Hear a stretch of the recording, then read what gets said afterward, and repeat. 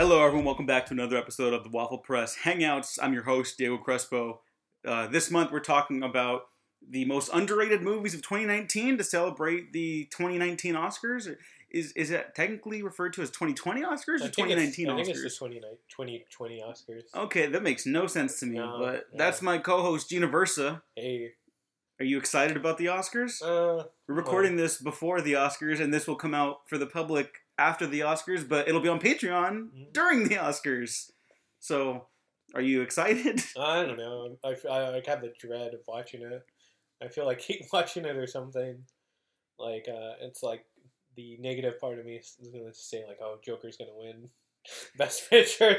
You know what? I got a good feeling about Jojo Rabbit or Parasite, actually, though. I hope so. I feel like 1917. Oh, 1917. I think it almost has the momentum. The problem is it doesn't have a big name actor, and so it doesn't have that kind of thing. Right. And we're gonna talk about most underrated movies, and I wouldn't even say 1917 is underrated because it's like a big hit. But I didn't get to watch it before the year ended last year, and I think it's a great film. Oh yeah, that was like the last movie. That was ironic. That was the last movie I watched of 2019. It's a good one to end on. Yeah. I was really impressed. Mm-hmm. The one shot, I know people say it's like just a gimmick. Mm-hmm. Thought it was very like propulsive, and it made it feel like almost like this mythic Lord of the Rings style journey through like the landscape of war and hell. And I don't know. I found it very moving. I know people thought it was very cold and distant, but I did not feel that at all. I just wanted to shout out that movie because I really liked it. And in terms of like Best Picture frontrunners, it could do a lot worse than this year. I think Joker's like the one where I'm like, really? You're really committed to that, huh? I guess we're anti-Joker, I guess. And again, I don't even hate Joker. I don't even think we're anti. We're just like a meh Joker. Yeah, I'm like, you could have given that to like a real director, and they could have made something out of it. Yeah, that's the thing. I don't think. Well, on a bad day, like if you catch me on like a Monday in the afternoon, like after work, I'll be like, oh, I hate Joker. Yeah, and I'm just like, it didn't work for me. But when I'm at a good mood, I'm just like, it just didn't work for me at all. Like nothing really clicked for me, and I'm like, I don't get like what the hype, what the excitement and the profoundness of this movie. Like, I don't think it's really like culturally important to give it all this praise. You know, like I don't think it's really. It's saying something, but I don't think it's articulating it well. It's presenting it well. You know, it's just such a. I don't want to use the word like try hard because I feel like that's really. Everyone tries hard making a movie. Yeah, everyone tries hard. That's very mean spirited. Yeah, because that certainly wasn't it. It's just a very misguided movie. I felt, and just just the. I mean, obviously the controversy around it that was blown out of proportion. Like you don't want to wish that on any movie or whatever, but just the following around this movie. I mean, it's cool if you like it, but if you present it to be like this holy grail of like films 2019, I'm like, maybe just slowly roll a little bit, Yeah, I mean that's not mean to say or anything. Yeah. I hope not. I guess because art is subjective. And, like whatever, that's fine. Before we move on, the subjects for today's episode, by the way, are newly released Birds of Prey, which we were very excited about here at this podcast, and the most underrated films. So the first half will be Birds of Prey, second half will be most underrated films of 2019. But Gene, last bit on the Oscar talk then, so we don't spend too much time on it. Who's your front runner? Like, who do you want to walk away with the gold? Probably 1917, to be honest. Okay. And then I wish Gritty was hosting it. Gritty presenting, even though he may or may not have punched a child. Well, no, okay. No, Stop right there. Okay. The actor in the Gritty costume punched him. The 13-year-old who was harassing Gritty. Yes, but the headline sounds better. You're right. So you're right. You're totally right. If anything, the actor should, maybe put on probation or something worked out. But that kid was harassing Gritty. Gritty innocent is what. Gritty's innocent, yeah. For me, Parasite. If Parasite wins, that would be just unbelievable. It's terrific. We haven't talked enough about it on the show, but it's every bit as good as you've heard. Pretty good lineup this year. I would be actually very surprised if Joker won. I just don't see that happening at this point. I feel like I have like a bad feeling. I don't think the momentum's behind it anymore. Right.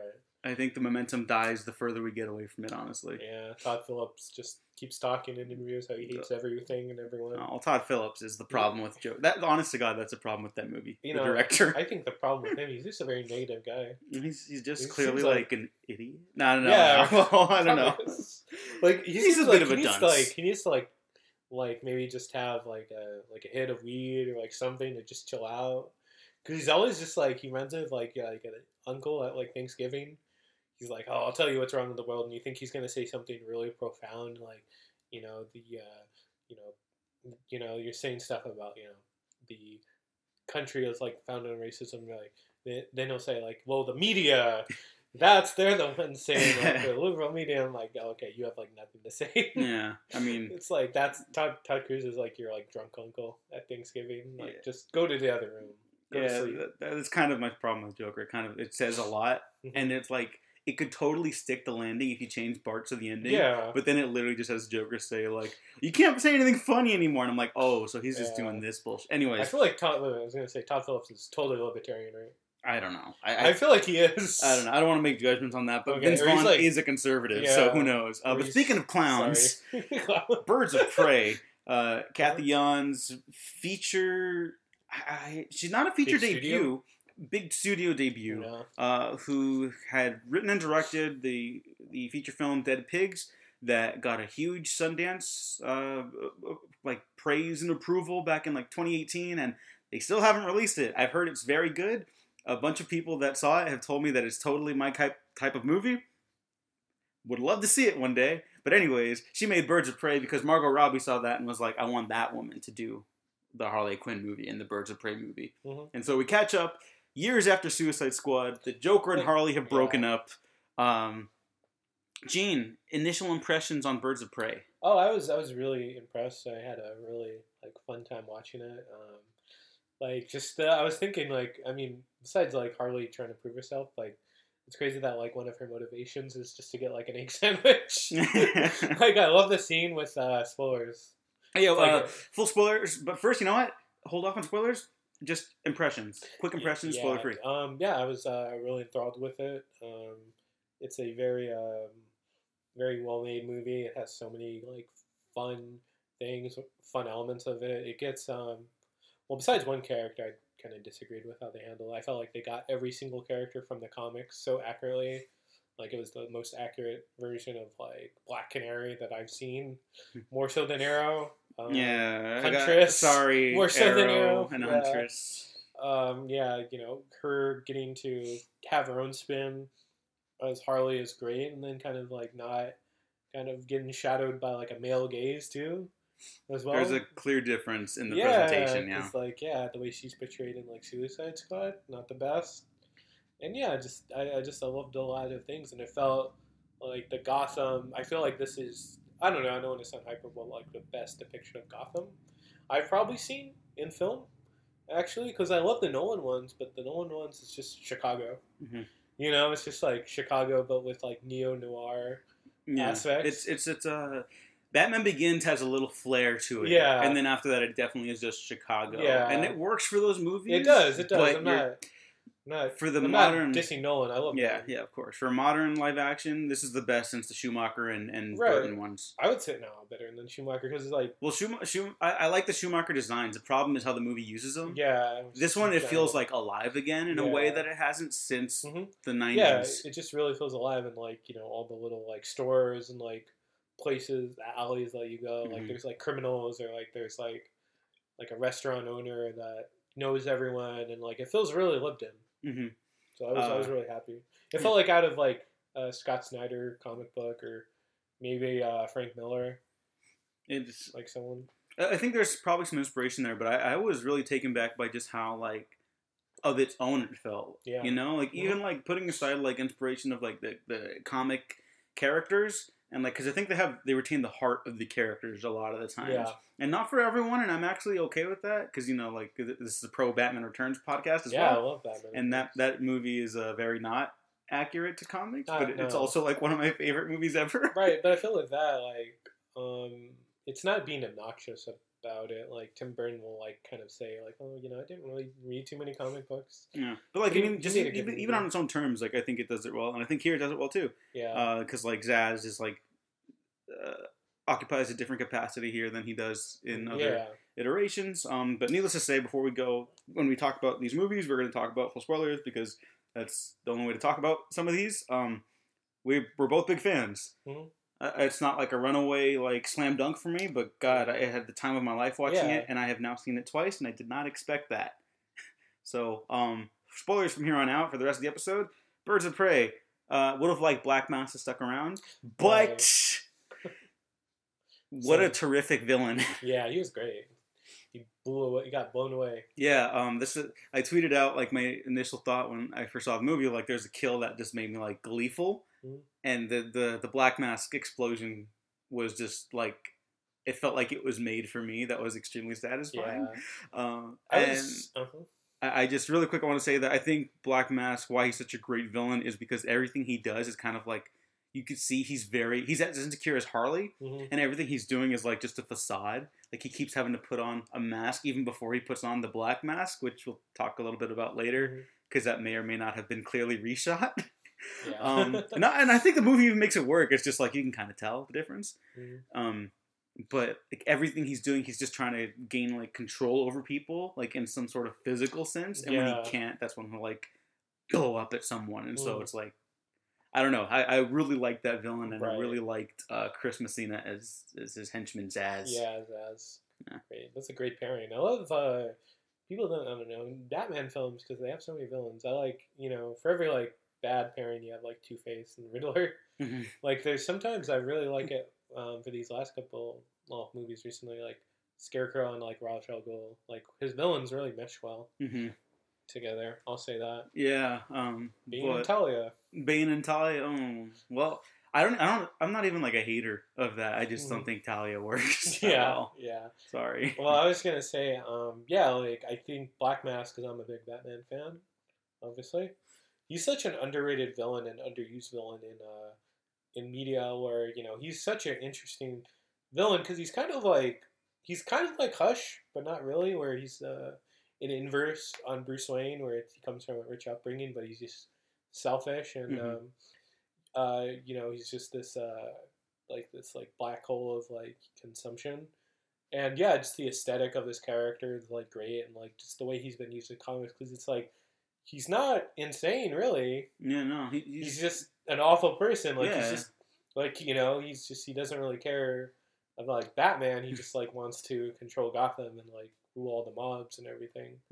Like, he just wants to control him. Like, he's such a practical villain in a sense, and just, like, his capacity to, like, do, like, all these evil things. Like, oh, man, that guy's son of a bitch, Yeah, he reminds me of the Purple Man from Jessica Jones. Yeah. Like, it's very... he doesn't have powers, but that sense of, like, needing to control other people's, like, autonomy, I thought was something I didn't expect this movie to have. I was like, oh, yeah, Ewan McGregor's great. He's going to be a lot of fun. Yeah. But there's, like, a genuine, like, pathos to that villain. Right. And I was surprised that, like, Black Mask seemed like the perfect Nolan villain. Yeah, and he never showed up. Yeah. And, like, they just had Bane. Yeah, Bane. I mean, hey, the Bane stuff in Dark Knight Rises, I think, is actually very good. But that's another conversation for another time. Check out the retrospective. But, of course, this is the movie for Birds of Prey and Harley Quinn. 5 leading ladies. Terrific actresses all around. Rosie Perez as the Question is like a genius bit of casting. She's still Renee Montoya. Okay, but her superhero identity is the question. Renee Montoya. Because she doesn't really become like, well, she's a vigilante, but she's just a vigilante. Yeah. I'm cool with it. She never takes like the question. No. Maybe we could see that. I mean, maybe, but like the movie is not even like confronting that, Yeah, so, and it's like, cool that like it's accurate, and where in the comics she's like one of the first like openly gay characters. So it's cool that it wasn't like it wasn't something like Solo with like Lando's pansexual, but it doesn't really play a factor in any of the movie. It was like present in Birds of Prey, or like sexuality. I'm like I'm glad that they included that. Did I miss that? Ali Wong's her girlfriend. She mentions it a few times. Oh really? I completely missed that. I just knew that they were like close. I didn't know. Yeah. Oh damn! Okay. Because Harley says in the narration like that was her ex. Oh, I misunderstood that as the captain's ex. No. Okay. Yeah. So, okay, that's cool. I like that. And Ali Wong is great, and I wish she had bigger roles and stuff, but it's cool to see her here.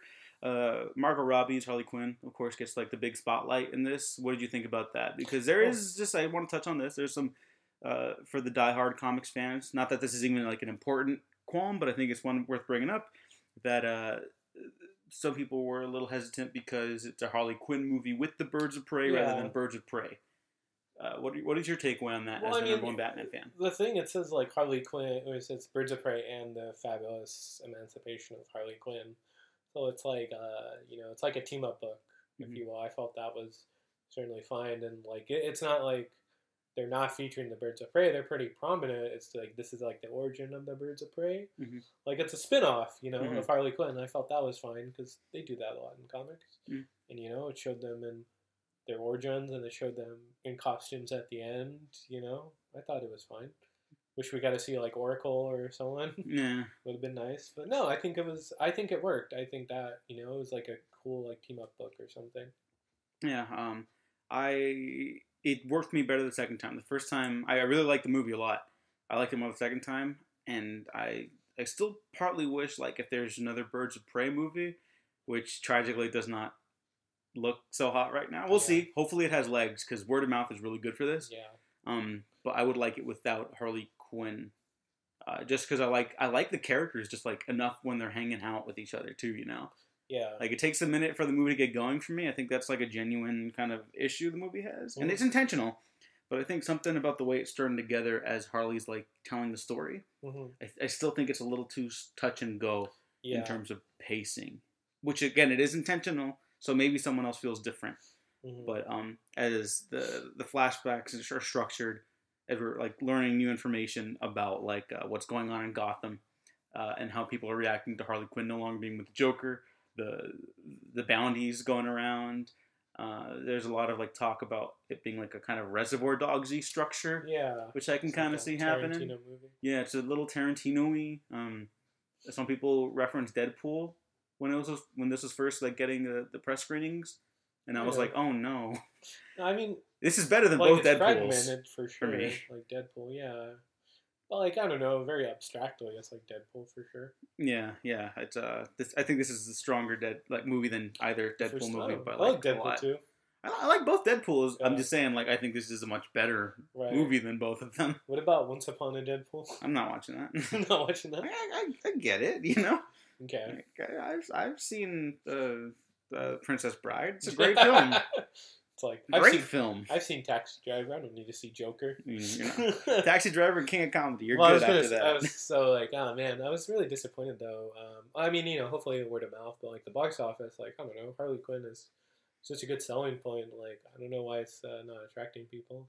If it had Joker dancing down a flight of stairs to a terrible rock song, maybe like more people would have. Oh, it's amazing. No, I just think this movie is clearly not going for prestige, and Joker's like, look at this is a serious movie. Look at how he's dancing. And this movie is about a bunch of women who are like really fucked up, dealing with like serious shit, but it's also like a fun romp of like it's just a fun romp of a movie, like it's vile, it's kind of sleazy, people are spitting blood through their teeth at times, there's horrific violence, it's treated like uncannily, and there's a lot of humor to it. It's a really funny movie.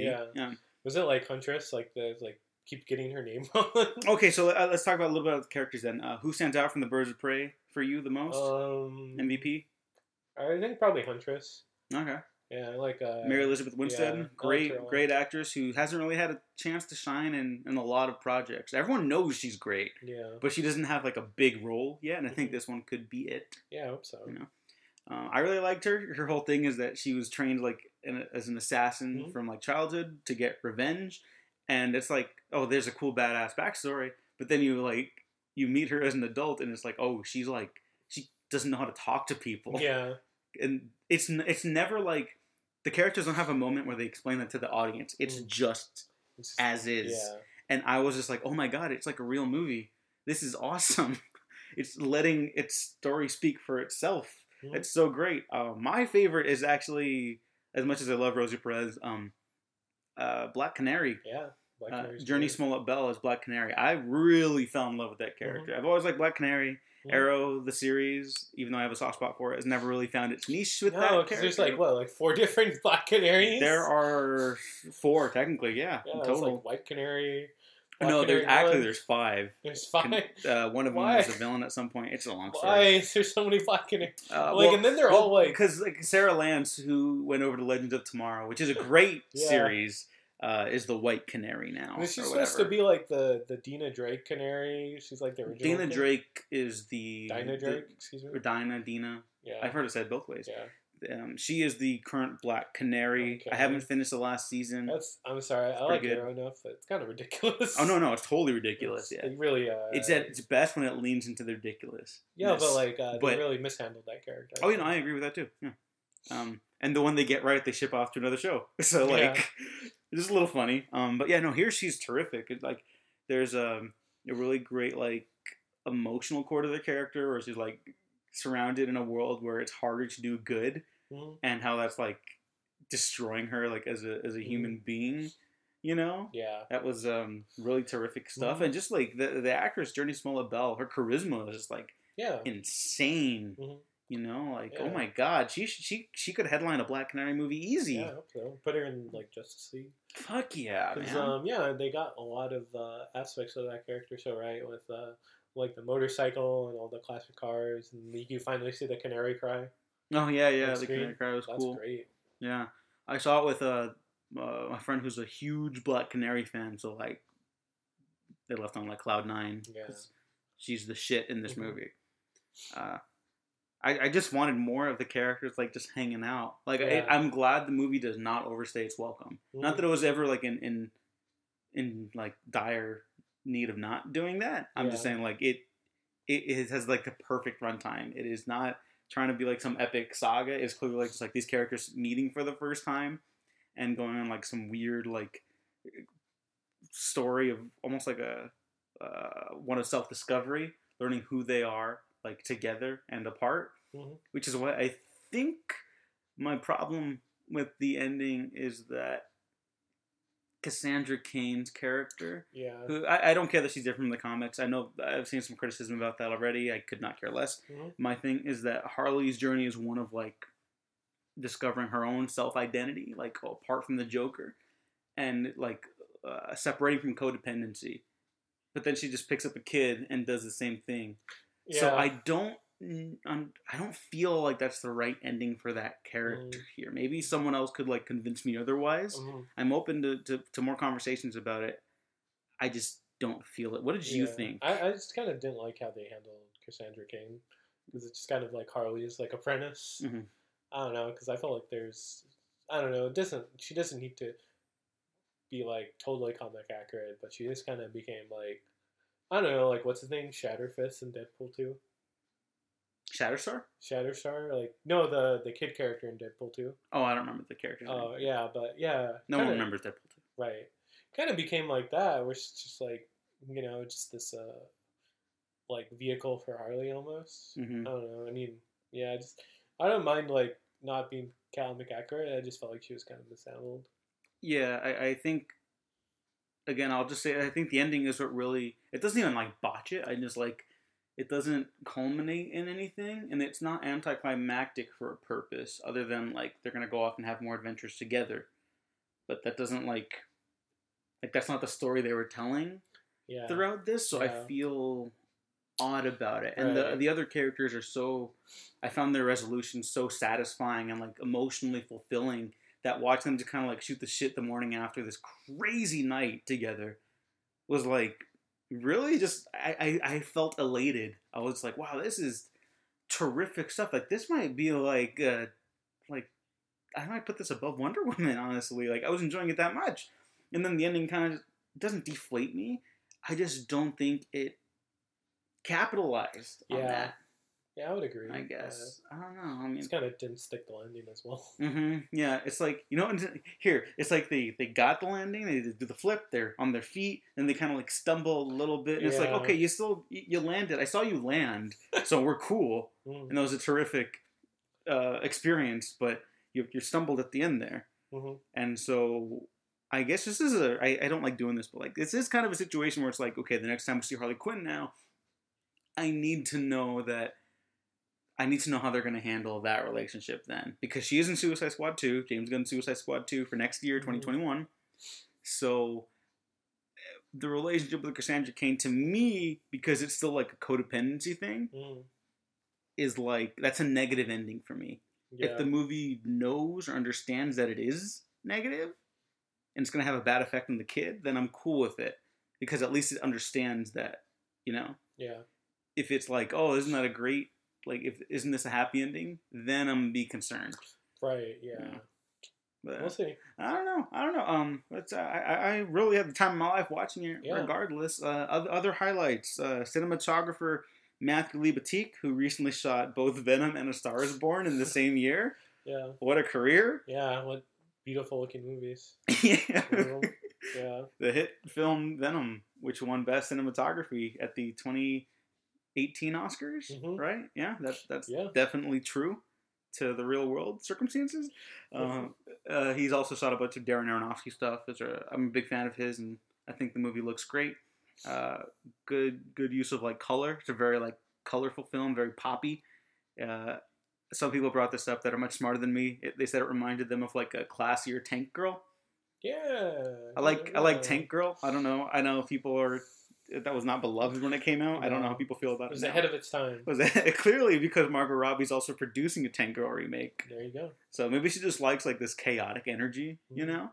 Maybe that's the thing. Other highlights of Birds of Prey before we wrap up this section. Egg sandwich scene.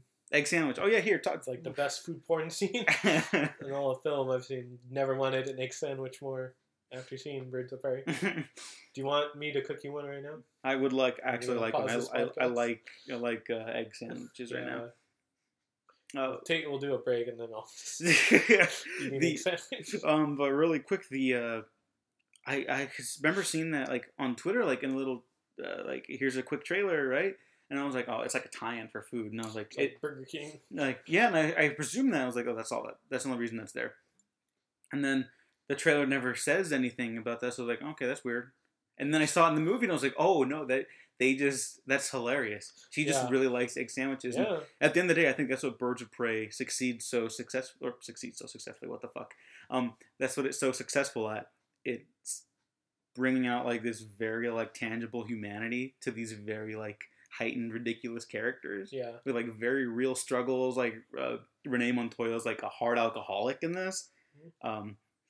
Black Canary is just like really fucked up and is trying to not have to do the right thing even. Like Huntress is learning to like be a human being again. Yeah. And obviously Harley Quinn's trying to learn how to live by herself.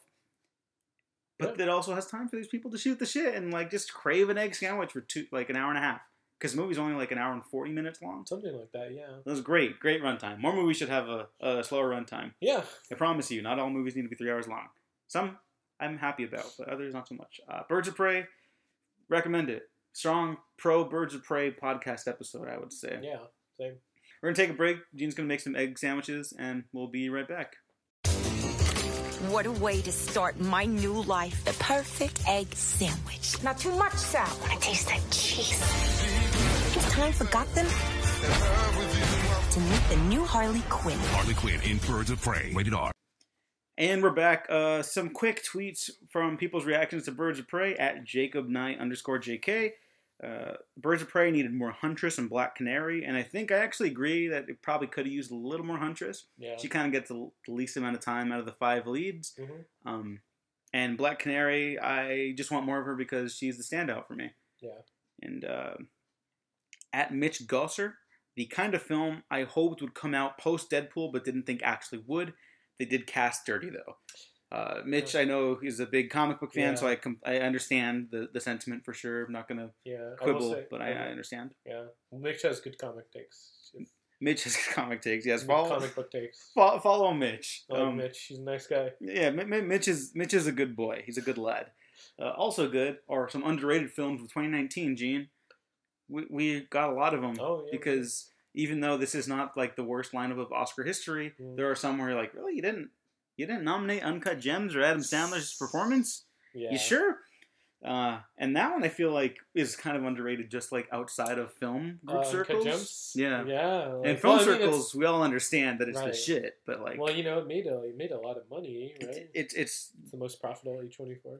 Almost, I think okay. it either is about to be, or or it is already.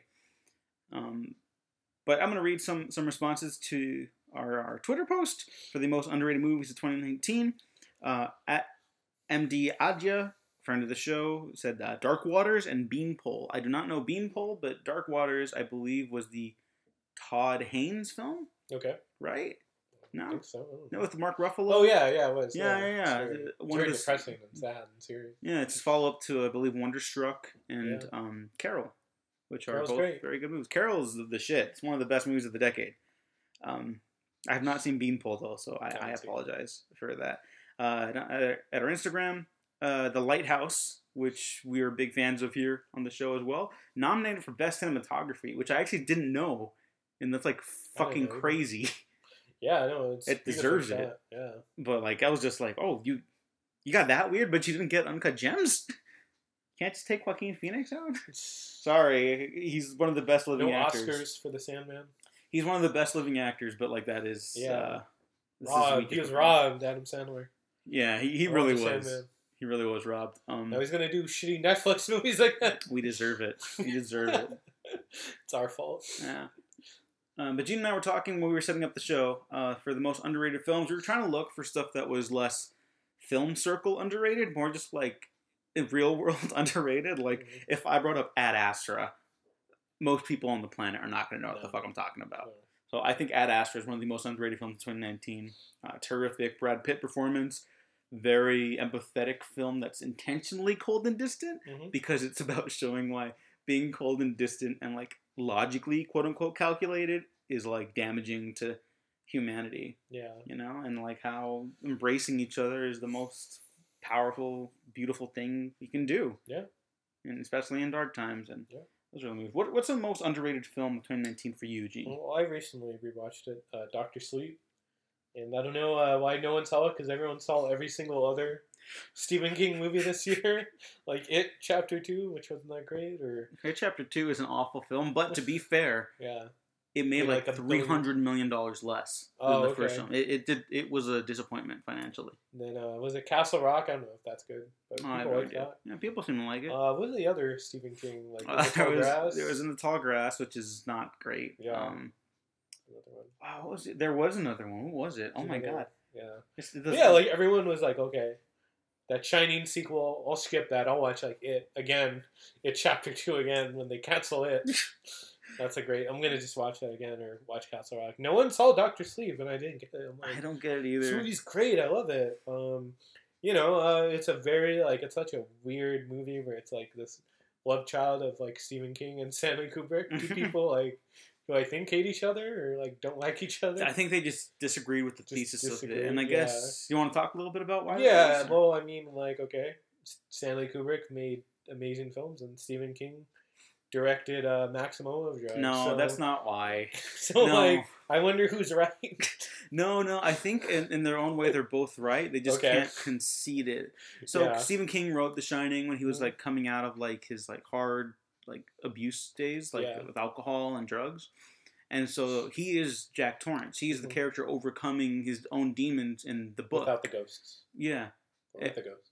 Either way, it's a story about himself. And so he wants to see the light at the end of the tunnel. And what Stanley Kubrick's saying, like, okay, that's fine. But like in this version, Jack Torrance, there's no light at the end of the tunnel. He doesn't even know he's in the tunnel. That's just who he is. Yeah. And the ghosts make him much worse. You know, like some people are assholes before they become alcoholics. Yeah. And it's a sad story. Mm-hmm. And he found the terror in the tragedy too. Yeah. And Stephen King couldn't reconcile. It's kind of like Jack Nicholson's Joker.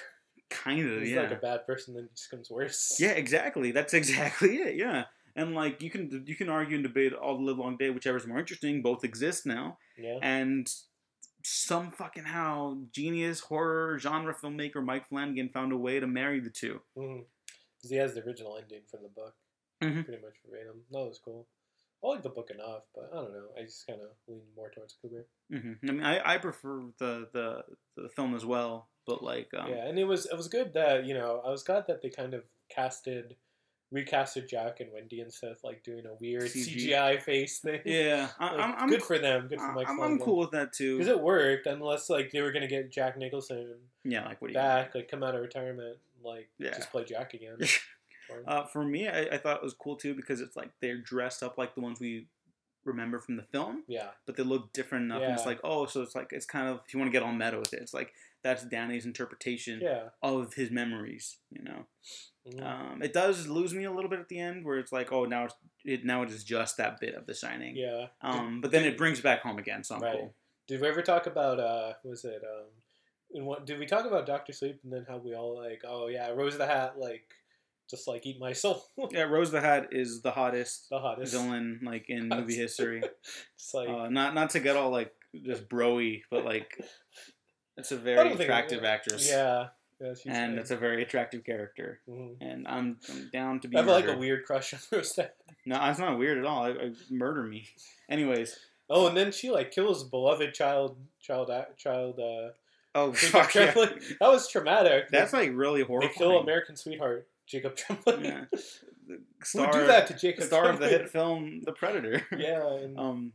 but that scene is like genuinely like unsettling. Like that's hard to watch. Mm-hmm. And I did not know that going in. So I was like, oh fuck, like we're going here. Yeah. And it's also like weird. Like, it's a really weird movie. Mm-hmm. Like, there's an astral plane sequence where I was just like, oh, fuck. Like, because I did not read Dr. Sleep. I didn't either. So I was just like, buckle up, I guess. Yeah. I love Dr. Sleep. What else? What else we got, Gene? What else is... 3 from Hell. I did not get a chance to watch it before this recording. What do you like about 3 from Hell? Well, I don't know. It had a lot more substance, I guess, than the usual. Excuse me, not the usual. The last Rob Zombie movie, like, 13, what was that called? 31. 31, yeah. It wasn't that great. There wasn't much story, but yeah, like what are they called, the family again? The Fireflies. The Fireflies, yeah. Like, it's interesting what they did with them, and then it has a last good performance, I guess, of Sid Haig. Oh, yeah, Sid Haig. Yeah, and it was, it was a lot more than I expected from the last couple zombie movies, Mm-hmm. Yeah, I think very underrated filmmaker, because even if you don't like his films, I think he still has like a stamp, and that's cool. You should have got Rob Zombie for Doctor Strange. Cool. Oh, we're gonna talk about that. So glad Sam Raimi's directing it. I guess so. Yeah, we're not really a news place, but like I think it's kind of big for us because we're such big Raimi fans, and obviously Spider-Man fans, and like he's doing the other big Ditko. Yeah, I guess he really likes the Ditko characters. Yeah. As long as he doesn't get into like the really libertarian Ditko characters, we're fine. Like Mr. A, objectivist, he loves Ayn Rand. I'm really excited because if this pans out, like he will be coming on to a project that's shooting in 3 months. Yeah, and so he'll basically have like minimal story input, but I imagine because Kevin Feige and him worked together on the Raimi trilogy too. Yeah. Kevin Feige was like, they're like. They worked fine together. Yeah. They didn't butt heads on Spider-Man 3. Yeah, him and Danny Elfman though. Oh yeah. But like he was married to that temp music. He took it to a shotgun ceremony. But I think that if this works out like a best case scenario, Sam Raimi can get like really weird, like just like with the camera alone. Right. You know? Yeah. He's one of those filmmakers that makes you excited about movies. Right. Like just Dr. the way Octopus. he shoots them. Yeah. Right. Oh my God, the Dr. Octopus scene in Spider-Man 2. When he's on the surgery, all the doctors and they're doing the Evil Dead angles, great. Yeah. Like. Yeah. And I was gonna say, it's great because I mean, and who knows? Maybe we'll never see a Sam Raimi film, but again after this, because I mean, he's just really. I mean, he's producer and all that, but. It's good to see another movie from him. It's been too long. I don't want him go out in Oz the Great and the Powerful. People have gone out in worse films. Yeah. Yeah. Did you like Oz the Great and the Powerful? I think it's okay until they do the thing with the witches at the end. Yeah. Yeah. There's a lot of imaginative like fantasy stuff in it. Yeah. But it's not like, I mean, He did Drag Me to Hell before that, and Drag Me to Hell is fucking terrific. It's the best like high school movie we saw in high school. Honestly, maybe. Yeah. So after school, walk to the AMC Monomo. Yeah, that was when it was like a shithole. That was a fuck ton of fun. Remember, like it used to be. Like, I'm sorry, going off tangent. Remember, like it was like such a shitty movie theater. Yeah, AMC Monomo. I had like gum in every single seat. Yeah. Then you can like sit comfortably. It was just like should have been like quarantined, and then they like renovated it, and now it's totally nice. Go to the AMC Montebello.